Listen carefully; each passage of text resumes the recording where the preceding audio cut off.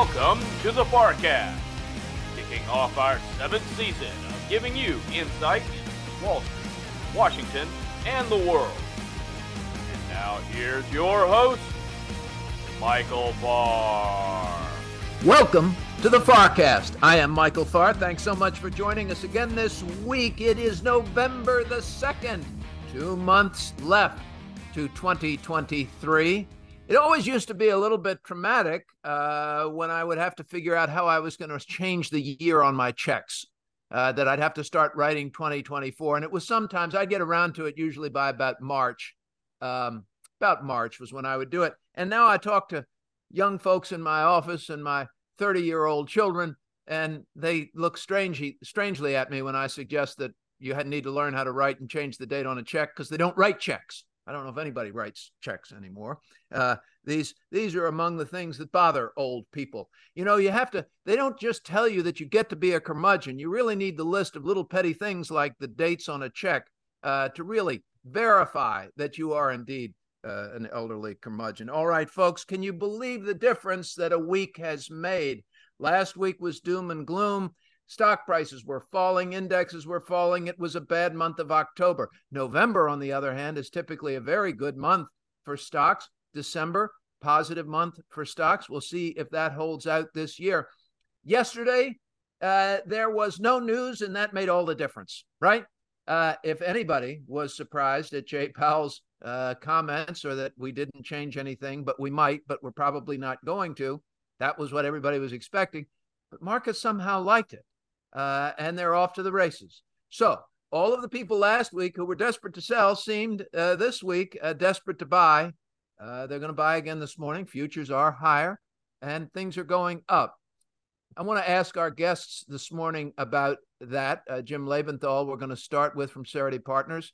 And then Jeff Lacker, of course, Mahaffee's going to join us, but Jeff Lacker, former president of the Richmond Fed, you saw him on CNBC yesterday giving the analysis of what Powell might say and his thoughts.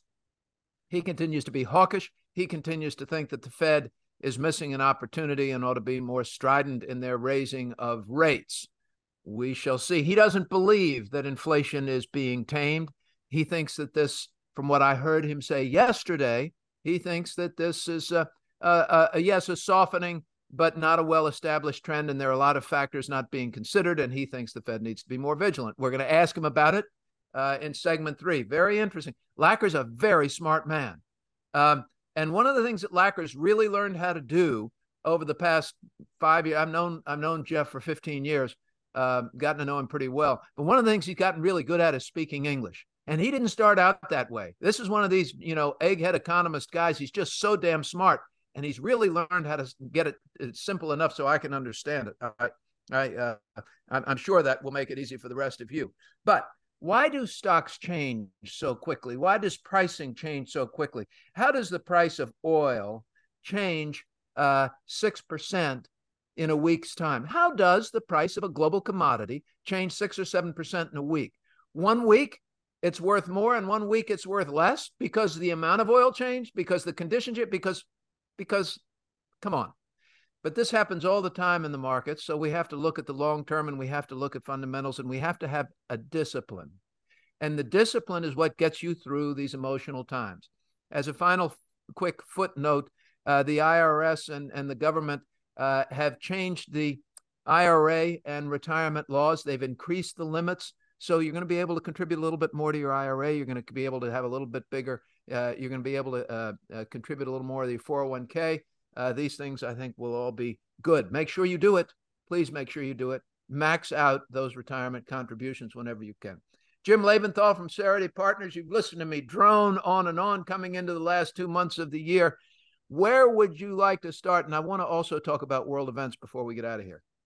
Okay, great intro, Michael, and great to see you as always. And the reason I say great intro is because you gave us a lot to think about there. And I was kind of like reading a menu. Where do I want to go with Michael on the list of topics that he just listed? Folks, I'll tell you exactly where I want to go. It's what he was saying about Jeff Lacker and inflation. So I'm going to come back and listen to Professor Lacker, because inflation for me is still the most important factor. Here's why. By really any measure, this economy is strong. Now, I know if I point out 4.9% third quarter GDP, anybody is going to reasonably say, yeah, but that was the third quarter. We're in the fourth quarter. What's going on now? And things are, of course, slowing down. Can't stay at 4.9%. But, folks, the labor market maintains its strength, and you just need to look at initial weekly jobless claims to see that. Some people will point out, hey, there's some welts along the way. Certainly yesterday's ISM manufacturing survey went the wrong way. It's not perfect, but it is clear to me, looking at industrial production, retail sales, durable goods, that this economy is still expanding nicely. So why does everybody feel lousy? Seriously, why do consumers feel lousy? Why do investors feel lousy? Why do portfolio managers feel lousy? And let me I'm going to interrupt just very quickly because, ladies and gentlemen, this is a hugely important point. This point that Jim's making about how investors feel, data be damned, is hugely important. And the Fed pays attention to it, right? Consumer sentiment will determine whether they spend their money or whether they don't spend their money, whether they save their money, whether they're getting ready for a rainy day or a sunny day. And if they feel bad, they keep their money in their pockets and they watch. I'm sorry, Jim, go ahead. No, but very well put. Very well put. So in my opinion, what's driving this terrible sentiment is inflation and is interest rates. If you have credit card debt, if you're going to buy an auto because the average age of autos on the road is 12 and a half years and yours is falling apart, folks, I get it. And you go to the dealer and you go to buy a car and they show you an interest rate that on a good day is 9%. Okay. You're a little freaked out. And people have now grown accustomed to something that 2 years ago would have been unthinkable, which is 4-digit monthly auto payments. Folks, I get it. There's a reason we feel lousy. It's inflation and, by extension, interest rates. This is why Professor Lacker is going to be must-watch or must-listen-to podcast fodder here, because I want to hear why he is not as enthusiastic on inflation as I am. And I will quote Michael, our mutual friend, Ed Yardeni, who's a very good macroeconomist, very good. And he has pointed out that if you strip out shelter from the CPI, both the headline and the core drop to 2%, which is where the Fed wants it. Now, why does that matter to strip out to strip out rent and shelter? Because it's notoriously lagging is why. And if you look at Zillow or any other market-based rent, it would tell you shelter costs are plummeting. So where I get to with this, here's the punchline. When the market and the public feel that the Fed is truly done raising rates, I think the mood's going to change a little bit. We're going to feel that interest rates have topped out. Now, this is only going to happen if inflation continues to come down. But I think those two things, inflation and interest rates, are what are making people feel terrible despite a great economy and despite third quarter earnings, Michael. And I know we're looking in the rearview mirror, but third quarter earnings have come in 3.4% better than expected at the start of the reporting season. So why are we so miserable? I think that's the answer. I think consumers are still running out of the pocketbook is what I'm reading, right? Is what I'm reading about the consumers. Target had a report this morning. Consumers are having trouble paying their bills. These buy now or borrow now and pay later kind of websites that are offering new accounts today, and you can borrow money for 6 months without making a payment. People are borrowing money to do this, to buy things like groceries. So it's that we still have a bit of a haves and have-nots in the economy, and inflation has kept up with a lot of the, Can I jump in on the wage gains? Yes. Apologies for interrupting you, but I just think it's so important. We're about to, as you pointed out, turn to a new calendar year. Well, 2 months away, but who's counting? That calendar year includes a very important election. And do we really think, it's a rhetorical question, but I'd like a literal answer from you, Michael. Do we really think the Fed is going to push the have-nots into unemployment, who have weathered inflation for the last 2 years, now to see it come down to a stable level? Is he really going to push those poor people? I mean, my heart breaks for them, who have been struggling to make ends meet, to push them into unemployment right now. There's something perverted about that. I almost said perverse, but it's perverted. I don't think they're going to do it. It's wrong. It's wrong on every level. It's a very interesting point because the Fed has a dual mandate, right? Fed's dual mandate is price stability and full employment. However, one can often be in conflict with the other economically. Full employment can erode price stability. Now, don't turn off your podcast now. I'm not going to get too wonky here. But if you have full employment and wages go up, right? Everybody's employed. You need to hire. You've got to pay a little bit more. And we're seeing these wage increases from all of the unions and automakers, of course. But you're also seeing them in McDonald's and Walmart, and they've got to pay workers more. Have you seen the signs as you drive by a fast food Burger King restaurant that says we pay $17 an hour to start? We've got this and that. They need employees. So when those prices go up, those people spend more and they fuel inflation. So it's actually something that the Fed on paper would like to see would be perhaps a 4% unemployment rate, up from that 3.5%. And then maybe you don't get quite the same wage inflation pressure, Jim. I would never disagree with the human element of that, because I too have a heart. But on paper, how do they stop that spiral? Because if the spiral of the wages go up and then the prices go up, the people employed aren't any better off. Let me take a step down from my soapbox, just one step. I'm still going to moralize here. The unemployment rate going up can happen in a benign way, by people returning to the labor force and being added to the numbers of those who are looking for jobs. That would be benign, as opposed to people losing their jobs and being added to the number of people who are looking for jobs. That's what we should be hoping for. And that is why this Friday's labor report is very important. I don't care what the headline number is, and none of us should. We should actually kind of hope that it's positive. Like, the people who are asking for job losses so the Fed will back off are missing what the main details are here. The main details are labor force participation rate, are people coming back into the workforce, and average hourly earnings. And those average hourly earnings, which have been around 4-ish% year over year wage gains for the last several reports, can be maintained if you get productivity increasing, which it looks like it has been and will be, albeit from low bases, but it does look like productivity is increasing. So that's what I want to look for on Friday's labor report. Now, Michael, will you indulge me for a moment if I do a segue without your permission, but to an area that you wanted to come back to, which is geopolitics? May I go there? Give me 1 second on the productivity, just to throw in here. When Jim talks about productivity, it's really important. When I hear productivity, the first thing I do, just as a knee-jerk reflex, is to think about GDP growth in general, because GDP growth is measured by a growth in the number of workers, number of employees, plus the productivity. And with AI and with these other things, productivity can increase. We don't have population growth, and we're not having an expansion of the workforce at all, which is one of the reasons I've called for immigration for so long. But we might be seeing an increase in productivity here that goes far beyond what the 2 hands of every worker can actually produce. That's a good thing. That's a really good thing for the U.S. economy. Sorry to interrupt. I want to hear world events, and then we got to go. Okay, I'll make this quick, and I'm going to stay away from being a geopolitical expert or a military expert. Yes, I have some military experience, but folks, it was 30 years ago, and the light year changes that have been made in training, personnel, tactics, equipment, it makes me a novice again in terms of military information. But what I will say is, listening to companies report, there has been a marked number of companies this reporting season that have cited the ongoing saga in the Middle East as a concern, as a source of volatility in their business. Now, I want to point out that when I say a source of volatility, they're talking about in the future, like something that they're looking for. This has definitely, in my opinion, weighed on the markets during the month of October.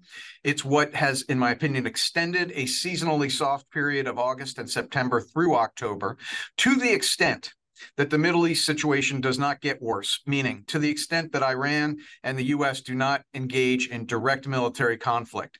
That perceived volatility, that expected volatility that CEOs are talking about, may not come to pass. And that would be another amelioration of the lousy mood that many of us feel. So let's just see, again, not an expert, I don't know what's going to happen there, but let's just see how that unfolds. And if things calm down, I think we have a better future in the markets than people are anticipating. Jim Lebenthal is a partner at Cerity Partners, CNBC contributor, a sometimes FarrCast guest host, and my great friend. Jim, thank you so much for being with us. My pleasure, Michael. Great discussion today. Thank you. I always learn when I talk to you. I really do. It gives me new things to think about. Dan Mahaffee is coming up next. Please stay with us.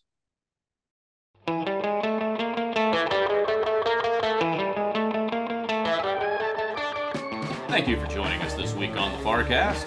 Now it's time for political analyst Dan Mahaffee and your host, Michael Farr. Welcome back. Joining me now, as he does every week for 7 years. Can you believe it, ladies and gentlemen? The great, the brilliant, the better than average looking Dan Mahaffee from the Center for the Study of the Presidency and Congress, our senior political analyst on the FarrCast. Welcome back, Dan. Thank you. A Washington 6, a Chicago 8, and a South Bend 10, I'm told. There we go. I probably shouldn't say it, but my favorite was a Nome, Alaska 2 a.m. 10. Yeah, I like well, I hope whatever the sled dogs got you the diphtheria serum in time if you're up I that think late. The sled dog is at least a 12. So okay, we've gone way off the tracks here. All right, Dan, we're moving along in Washington. The new Speaker of the House seems to have the same challenges as the last Speaker of the House. Can't get the votes together. Even though he's a right-wing guy, he is still up against an even more right-wing group who want to cause him trouble. We've got a budget deadline coming up on the 17th of this month. That's in 2 weeks, 15 days from today. 15 Today days, is folks, November 2nd, right? What happens there? What are his challenges? There was a failed vote to oust George Santos yesterday. I read a pretty good article, I thought, yesterday morning, arguing as to why it was premature to oust Representative Santos, in that he has still not yet been afforded due process. As much evidence as there is, he still has not gone through those trials. He has not been found guilty of these things in spite of. So once look, even if you're a slime ball, we agree in this system you should be afforded the rights of a jury of your peers to determine that you're a slime ball. Yeah, we want the final. That's right. I guess I'd want it for myself. Look, I won't hang too much on that, and we want, that's what sets our system above all others. So I'm not too about that. I think what you see though, as we're 15 days out and the deadline approaching, and I think, look, the simplest thing, let's take the Israel aid package now. Yes, that has been controversially now tied to a proposal to cut IRS funding in order to pay for that. Look, there's a logic I get to pay as you go, and I think in that way too, the speaker is signaling two things. One, to the Senate and administration, I need some kind of deal here. You've got to give me something to get a bigger package across the finish line, and we'll circle back to that. But the other part is, he didn't have 217 votes for just a clean Israel aid package.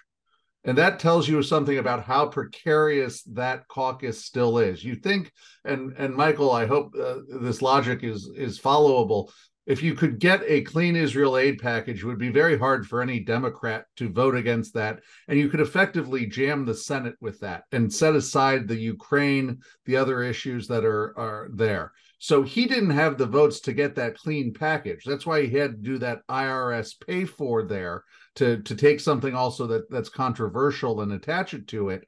So that being unable to get something as simple as the Israel aid package without any riders or attachments makes it really hard for me to predict that he's going to have any easy time getting a CR package through with just Republican votes. I completely agree with that, but let me offer just one cynical Washington opinion that that is completely founded on years and years of ignorance when it comes to these things. I want to just disclaim, but it would also seem to me, as I talk to these members of Congress, that they have a feeling, they have a sense that this Israel package is going to get done. that this is something that will get passed, and they just can't vote on it without their trinkets. If they can't add their thing, well, for them, Michael, that you're right there, and that's point one, which is correct. And I think that was the first point I made, though, is that he is saying that you've got to give me something on this. And I think that's where I said we would circle back. And ultimately, I think the deal, as we say, comes out of the Senate.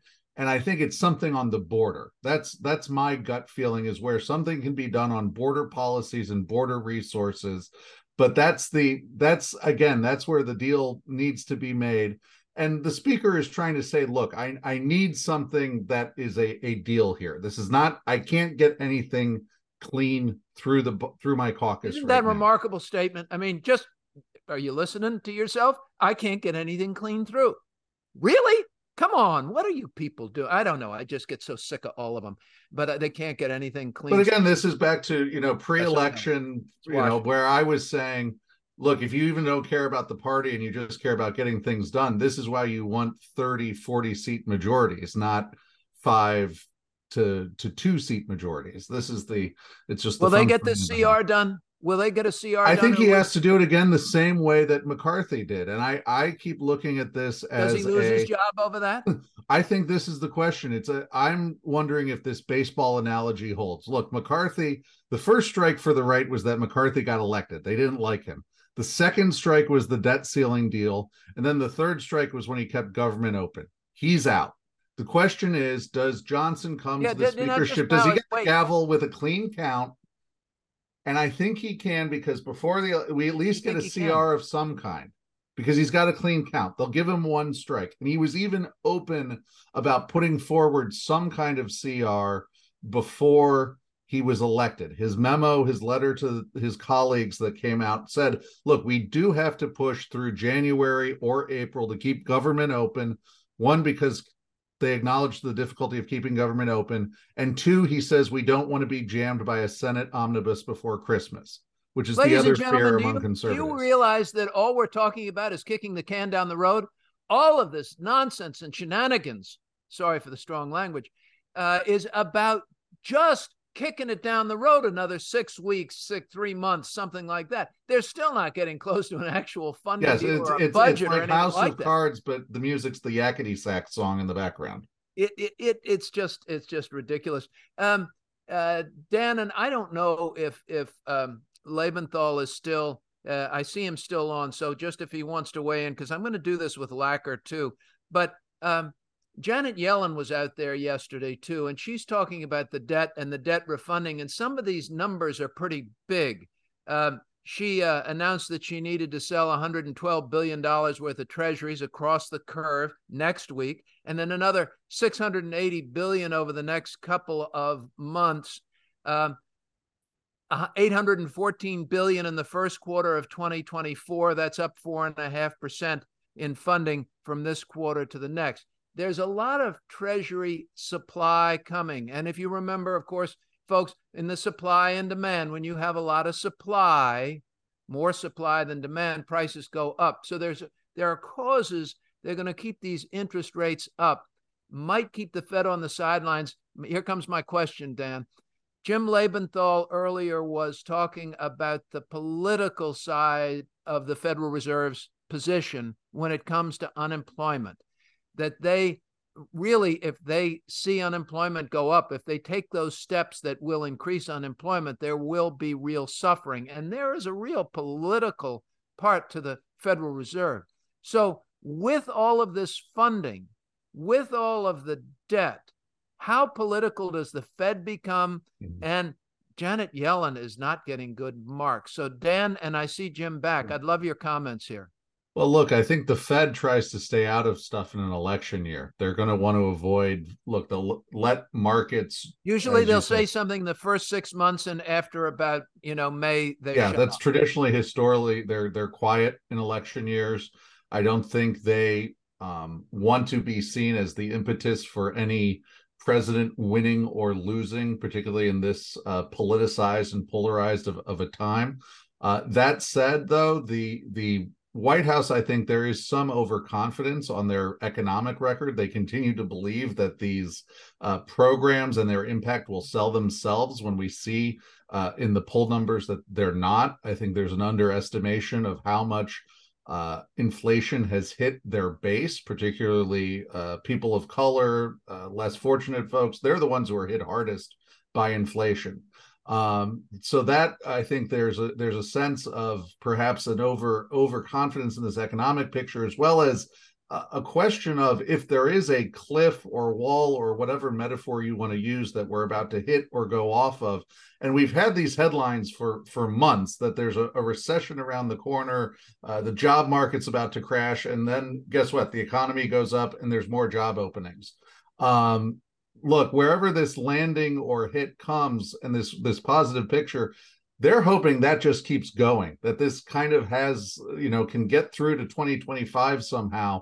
But ultimately, I don't see the Fed trying to interfere with that. And also policymakers realizing some of these things are out of control. That said, though, the debt and deficit issue is really resonating with folks outside the Beltway. Look, the sense of these numbers being too big to comprehend, well, they're big enough to frighten. And I think people see that. People see that. And when you see these stories of, okay, like I saw the headline where it's, well, maybe the federal government's not borrowing as much as it needs. The public doesn't really see that as a positive story. I'm drowning in 8 feet of water is not an advance over I'm drowning in 12 feet of water. I saw Jim Lebenthal smile exactly when I did. It's a great comment you just made. Jim, you want to weigh in quickly on this debt, because I think the amount of debt issuance ahead of us, not to mention the Fed's still sizable portfolio been coming down, is another advantage. I mean, can keep the Fed on the sidelines a lot longer. Excellent commentary, Dan. From a stock participants' point of view, stock market participants' point of view, I don't think it's the level of the 10-year yield that has been vexing the market recently. I think it's the flow of funds into treasury bonds, these auctions, these announced refundings that are coming up at a time when the Fed has said, we're out, we're not buying anymore. Okay, so it's not the level of interest rates, it's the flow of funds, the cash that needs to come in to buy these bonds. The deficit, which is leading to more and more of these bonds and bills, takes money out of the stock market. So I would, as a stock market participant, very much like to see some fiscal rationality occur, some recognition that we're not in a good position. We got to dial down the spending. Now, that's your world, not mine. Okay, I'm outside the Beltway, and I'm hoping that Congress, kind of realizes we can't continue as we've been going. From a more within my world point of view, this still comes down to inflation. And you pointed out very rightfully who this falls upon, inflation. It falls upon the people who can least afford it. And if you were listening to me earlier, the people who are most likely to lose their jobs if the Fed continues to raise interest rates. It's a paradox. It's a perversion that I just don't think the Fed can allow to occur. Now, the Fed is independent of politics, but as Michael, you said, they are aware. They've got to be aware. And the political pressure has been increasing on them. And I think that's very dangerous, by the way, the political pressure on the Fed, very dangerous. I don't think they'll cave to political pressure. I don't think we're going to turn into Turkey overnight, the country, not the fowl. But I do think they're going to be aware over the next 6 months that there's an election coming. Putting people out of work is not a good idea. And that, by the way, we're having an impact on the debt service cost for this nation. All right, I'll leave it at there. But all of these forces are coming together, and really inflation is where this comes home to roost, in my opinion. We're going to come back to this with Jeff Lacker, of course, all of it when he comes up in our next segment. Dan, come back to me, please, with Israel and Palestine and what's going on in the tragic circumstances in the Middle East. How volatile? How does it grow? How does it expand? I see refugees made it to Egypt. Some good news. Tell us what you think. The volatility of this is, as I've pointed out in past episodes, the anger of Israel towards the situation, and rightly so, considering some of the barbarism. That righteous anger has resulted, though, in a military campaign that really is extremely destructive in scope. And while you can say that the Israeli forces are prosecuting this campaign, Look, there are those in the U.S. who would distance themselves from how it's being carried out in terms of the use of artillery and air power in very close civilian quarters. That said, this is a urban combat, perhaps unparalleled in history, maybe not since Stalingrad. So it is just a truly tragic circumstance, as you point out, and one I think where you're going to see a long urban conflict. As one, Israel tries to use a large conscript army to secure a warren of tunnels and urban ruins, as well as you see Hamas using, and I would say these videos are nearly indistinguishable from what you see on the battlefield of Ukraine, Hamas using drones, technology in ways that you have not seen an insurgent or a terrorist force use in some time. Yeah. Does this aggressive military action from Israel continue? Does it get slowed down? I'm watching the politics of this conflict. Sure, I think you see the U.S. government increasingly calling for some kind of at least a humanitarian pause to let aid through, refugees and the wounded out. At the same time, there's also the broader political sense, and rightly or wrongly, most of the sympathy across the world, largely the global South, is with the Palestinians, and therefore the West, Europe, the United States, and others are increasingly being accused of hypocrisy on Ukraine when you see what's going on in Gaza. I've written a op-ed this week, and our market commentary this week on trying to find the truth. Ignorance is a horrible problem where hate finds its home, ladies and gentlemen, and it breaks my heart and makes me embarrassed and ashamed just to be human a lot of the time when I see the violence and barbarism of which we're capable as human beings. So anyway, it's horrible, but know that there are salesmen out there without a moral compass. And if they figure out that something's going to serve their advantage, they'll sell it. So careful out there. We're going to be back with Dr. Jeff Lacker. Dan, thank you so much for being with us. We'll be right back on the FarrCast.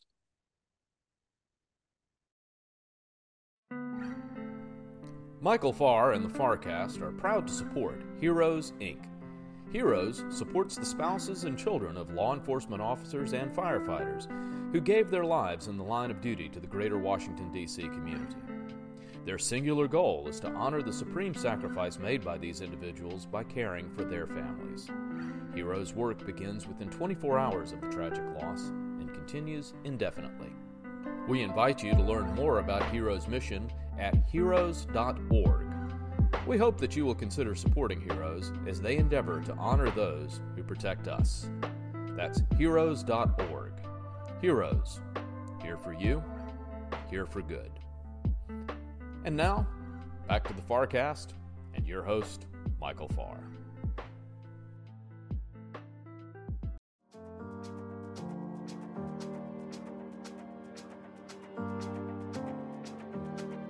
We appreciate you listening into the FarrCast this week. And now to introduce this week's special guest, here's your host, Michael Farr.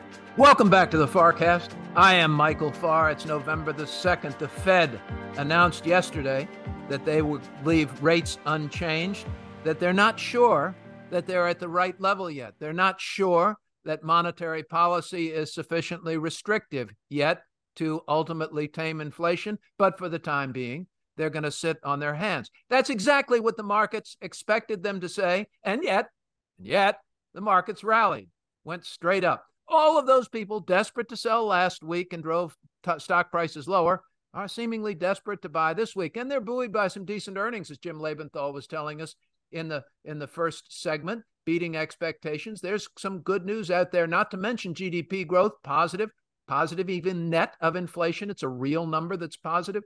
Jeff Lacker was on CNBC yesterday morning offering a more cautionary, hawkish tone. He thought what we should hear should be more hawkish than what he thought we're going to hear. And in fact, I think he probably still feels that way.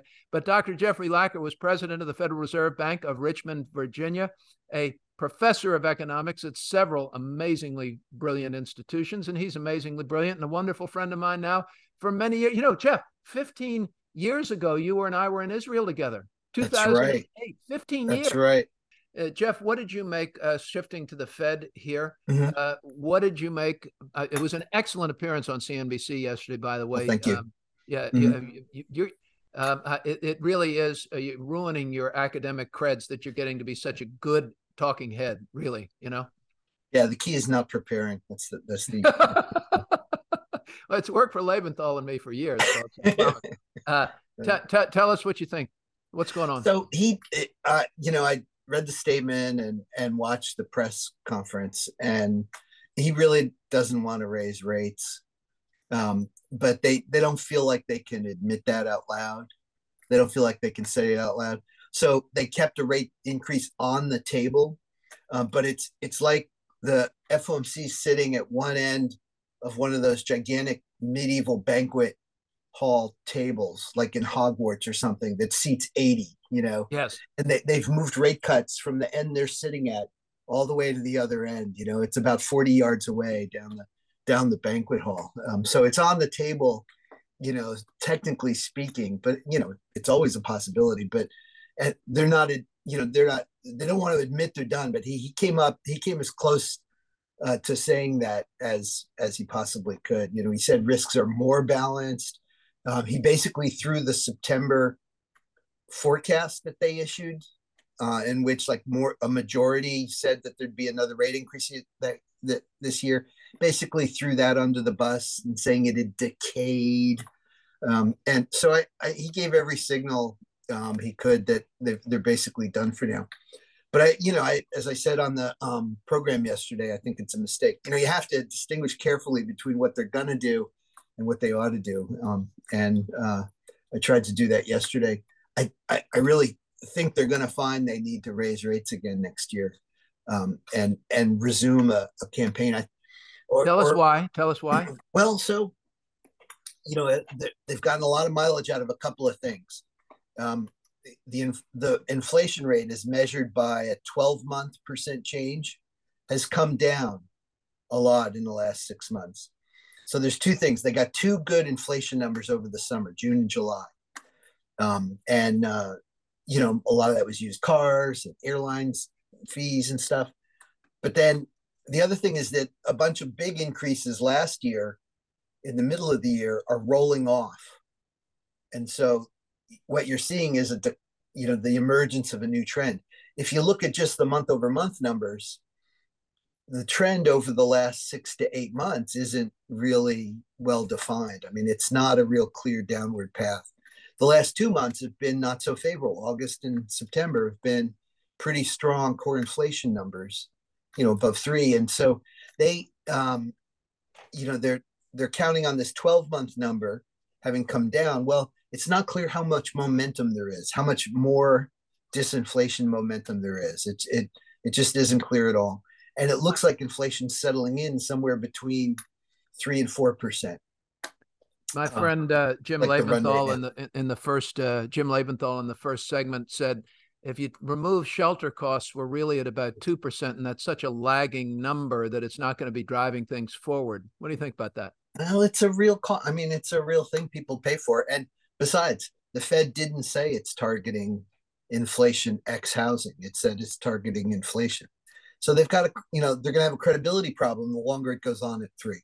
The other thing Lebenthal said was if they continue to increase rates, they're going to cause this spike in unemployment. And we have so many in this country suffering and so many people losing jobs that there's still a tragedy among the most vulnerable that continues to unfold. Will the Fed sit at the table and allow that to happen, given the fact Jim said, given their moral conscience, because he has one. I, of course, am questionable, and I suggested, they are being so politicized and criticized for everything they do. Can they afford to do it? If you go back to the beginning of the year, the outlook was that there's a big recession, the sizable risk of recession, and a spike in unemployment. And I think that's when and why they set course by decelerating the rate of increases, stretching it out to every other meeting rather. And now they've skipped 2. I think they decided 6 months or more ago, yeah, they were going to top her out around 5.25, 5.5. But since then, real economic activity has been stronger than expected, significantly stronger than expected. The job market is tighter than they thought it would be. They thought it would be loosening up. It hasn't loosened up as much as they thought. And if you look at this in terms of two risks, you got inflation, they're a long way away from 2%. And it's not, and on the real side, you've got a fairly strong economy, stronger than expected. I mean, they're definitely at maximum employment or above. So it looks to me as if in terms of balancing the risks of the two sides of the mandate, it's a kind of way they like to frame things sometimes. They're fine on the employment side, overperforming in some sense.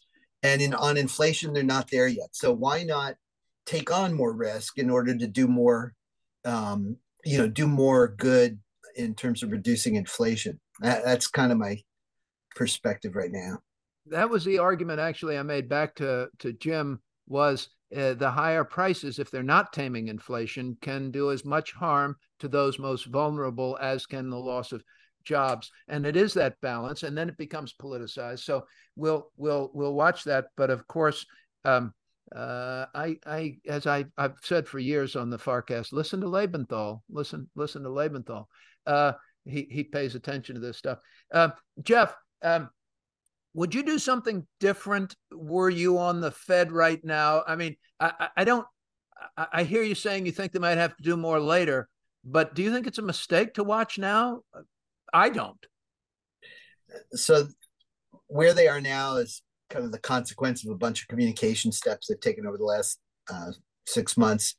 I wouldn't have tapered off. I would have headed towards 6 or 6.5 by now. Yeah. And I think, financial markets could withstand it. And I think they'd be better positioned. I think growth would be maybe a little bit lower in the next half year, and they'd make more progress on inflation. Here we are at 5.25. Would you sit on your hands now too? You're Fed chairman, No. Jay Powell, get rid of him. Would you sit on your hands right now? No. For months? No, I'd signal another, starting now. You put me in the position now, I'd start signaling about an increase in December, and leave the door open and get people focused on, the inflation numbers as they come in and respond to them. I mean, in some sense, the Fed's here at 5.25 and 5.5, which is where they said they were going to end up 6 months ago. Yeah. But yet the data's come in different than they expected. And so it doesn't seem like they're as data dependent as, they say. Do I need to worry about all of this debt? Janet Yellen and her $112 billion yesterday, which was down from $114 billion. Yippee, Janet. But $680 billion to follow over the next 2 months, and $814 billion in the first quarter, and the deficits are still rising. And I've got 5% interest rates out there at the cost of this new debt, and we're not seeing much a huge appetite for a lot of these auctions. And certainly the Fed's no longer a buyer. They've been a net seller here lately. Do I worry about it? And what do I think about the Fed as a net seller? And is Janet Yellen and all of this supply with the fiscal side of the house going to do the Fed's job for them? That's a really good question. Wow. Harry, I got one today. One. Put me down. Really good question. Yeah. I wish we'd gotten to that yesterday on CNBC. I was surprised a couple of weeks ago when a bunch of Fed officials started saying that the increase in the long bond yield was going to do their work for them. I mean, that's 180 degrees from how the Fed has historically responded to increases in long bond yields. Historically, it's one of two things, both of which mean higher Fed funds rates. One is inflation expectations are rising. Arguably, that's probably not going on now. The second one is the deficit is driving up real interest rates. The Fed likes to talk about R star, the neutral interest rate. Well, that neutral interest rate varies over time. And when you have a government that's spending more and not taking it out in tax revenues, that's that's increasing the demand for current resources. Yes. And the way to make room in the economy for the resources they want is to get people to delay spending on other stuff. And the way to do that is to raise real interest rates. And that's the reason why real interest rates have to go up when the government runs a bigger deficit. And that's why it puts upward pressure on interest rates. And the Fed has to track that. If it doesn't track that, if it doesn't follow the long bond up, it's making policy more stimulative in a sense. Say that again. No, whoa. So if the neutral rate goes up, hang on. I just want to get, if it doesn't track the long bond up, meaning if it doesn't raise these lower end interest rates to keep the curve not quite so steep, right? Meaning short rates too different from long rates, that's being stimulative. Yeah. Why and how is that stimulative? Well, give me the moron's explanation. Remember, I'm a moron. Okay, so there's a rate that's neutral. Yes. A rate that and it's a. What does that mean? Neutral. Well, rate. It means it's neither stimulative nor contractionary, and that's the benchmark that we're comparing the current Fed funds rate to. And is that the goal for the Fed, that neutral rate? Well, it's to bring inflation down and employment up so that it can bring rates back down to neutral. It's a rate it has to track in the long run. I mean, it's going to be forced to. Okay. So the policy rate's 5.5, 5.25 now, right? So if the neutral rate rises, 5.25 is now not as high relative to the neutral rate. Okay. So policies become less tight than it used to be. With inflation coming down, the real rate has been going up. And there has been an argument that with inflation coming down, that rate staying tight, the real rate's been going up, and therefore markets and the trend that perhaps these rate hikes have done their job. They have curtailed demand such that inflation's coming down, and then rates are more appropriate at these levels. That's been a big argument out there. Sure has been. But if you look at the real federal funds rate, and you compare it in this recovery, and you compare it to the real federal funds rate in the time period from the early 80s to the mid 2000s, when the Fed was doing a pretty good job of controlling inflation and keeping it under control. The real Fed funds rate now is 2%, maybe. Okay. In all the other recoveries, the real Fed funds rate was 4, 5, or 7.5.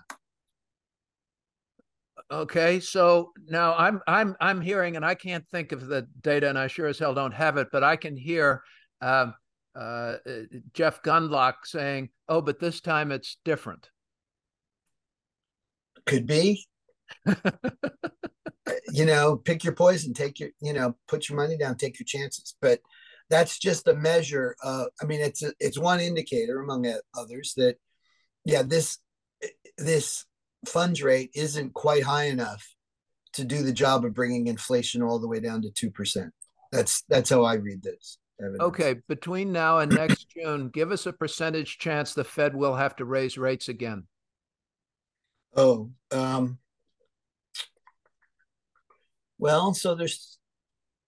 so have to is a strong word, strong phrase. How about will? They can always will raise rates. That's better. I'd say 50. I'd say 50? At least 50 that they will raise rates. Okay. So he asked me a question like, what are the odds that they should raise rates between now and then? And I think that's pretty high, like 90%. So okay. I think inflation's going to muddle along at 3% or 4%, somewhere in there. And I think that the disinflation, I think 6 months from now, it'll look like disinflation is stalled out. Here are my two final questions. You have been thinking a recession was likely. Do you think it's still likely to happen, number one? And number two, final question will be, and then we'll leave. At what point during the year will the Fed go quiet prior to a presidential election? So they're not going to do it the meeting before the vote. Probably not 2 meetings before the vote. So July would be the last time you might hear. July's their last chance. Yeah. July's the last chance for the Fed. Okay. And what about odds of a recession? You did think it was likely, didn't you? I did. Yes. I thought that they wouldn't be able to get it down to 2 without it. Yes. But in some sense, that was a contingent probability, but a contingent projection. It doesn't look like they're getting it down to 2. I mean, the strength in the economy suggests that recession risks have receded. But on the other hand, that strength is in some sense a measure of that they haven't done as much as they need to reduce spending growth. Recession was an acceptable consequence early on in all of the Fed's commentary in order to quell inflation and tame it. Have they been able to do this without a recession? Will we still see one? I guess is really my question. Will we see one? I think there's less of a chance of it, but I still think there is a chance. And it's going to depend on how they play their hand. I mean, if they're happy, if they're willing to countenance 3.5% inflation for a year or two or more, they can go by without a recession for quite a while. That doesn't feel like an awful mistake when I hear you say that. I'm thinking, okay, 3 to 3.5%, they countenance that, and then we kind of squeak through, slide by, and we don't have a recession. Why don't I want to see that? Well, that's what they said in 1967. And it didn't turn out so well. It did not turn out so well. Yeah. Ladies and gentlemen, this is why we talk to Lacker. He's just so damn smart, and he has it, and he's thoughtful about it. Jeff Lacker, thank you so much for being with us on the FarrCast. Damn, do I learn a lot when I get to talk to you. And ladies and gentlemen, can you tell how much fun I have with him and how much I like this guy? I mean, that's as much fun as anything. Thanks for being with us on the FarrCast, everybody. We'll be back again next week as we cover Wall Street, Washington, and the world. Harry Jennings and our producer, all of us at Farr Miller in Washington, thank you. Thanks. We're adding thousands of listeners. It's awesome. Please continue to share us on your social media. We'll be back next week with another FarrCast. I'm Michael Farr. That's a wrap for this episode of the FarrCast. Thanks for listening, and a special thanks to all of the new listeners joining us for the first time here on Season 7. We hope you enjoyed the show this week, and every week, as much as we enjoy making it for you. Michael Farr and Dr. Lacker's conversation was edited for time, and we have published the entire unedited conversation with more insight into Israel, the interaction of geopolitics to economics, and the dangers of inflation. You can listen to the full conversation as a standalone special episode of the FarrCast, available now on all major podcast platforms. Thanks to our guests this week, Jim Lebenthal, Dan Mahaffee, and special guest, Dr. Jeffrey Lacker. As we are in earnings season, I want to reiterate that anytime we or any of our guests mention a specific company, please be aware that it is not a recommendation to buy or sell. Review with your financial advisor before you make any investment decision. And as always, if we can be of assistance at Farr Miller in Washington, please reach out to me at hjennings@farrmiller.com. We are here to help, and I'm happy to arrange for any of our listeners an appointment with one of our financial professionals to review your portfolio, your needs, and your goals. And, depending on his schedule, I may even be able to have Michael review your portfolio personally. The FarrCast is produced by Michael Farr and Harry Jennings and comes to you weekly on all major podcast platforms, including Google, Spotify, TuneIn, and Apple Podcasts. We love reading all of your notes and try to reply to as many as we can. You can reach us at hjennings@farrmiller.com. Let us know any questions you have about past episodes or questions you'd like us to answer in upcoming shows. Take care, stay safe, and stay healthy. We'll be back with you next week on the FarrCast. Wall Street, Washington, and the world.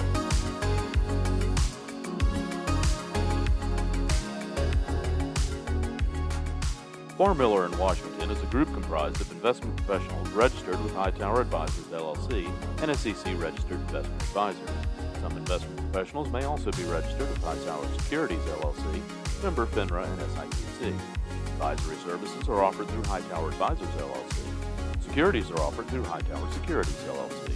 All information referenced herein is from sources believed to be reliable. Farr, Miller & Washington and Hightower Advisors, LLC have not independently verified the accuracy or completeness of the information contained in this podcast. Farr, Miller & Washington and Hightower Advisors, LLC and any of its affiliates make no representations or warranties, expressed or implied, as to the accuracy or completeness of the information or for statements or errors or omissions or results obtained from the use of this information. Farr, Miller & Washington and Hightower Advisors, LLC and any of its affiliates assume no liability for any action made or taken in reliance on or relating in any way to the information. This podcast and the materials contained herein were created for informational purposes only. The opinions expressed are solely those of the authors and do not represent those of Hightower Advisors, LLC or any of its affiliates. Farr, Miller & Washington and Hightower Advisors, LLC or any of its affiliates do not provide tax or legal advice. This material was not intended or written to be used or presented in any way to any entity as tax or legal advice. Clients are urged to consult their tax and or legal advisors for related questions.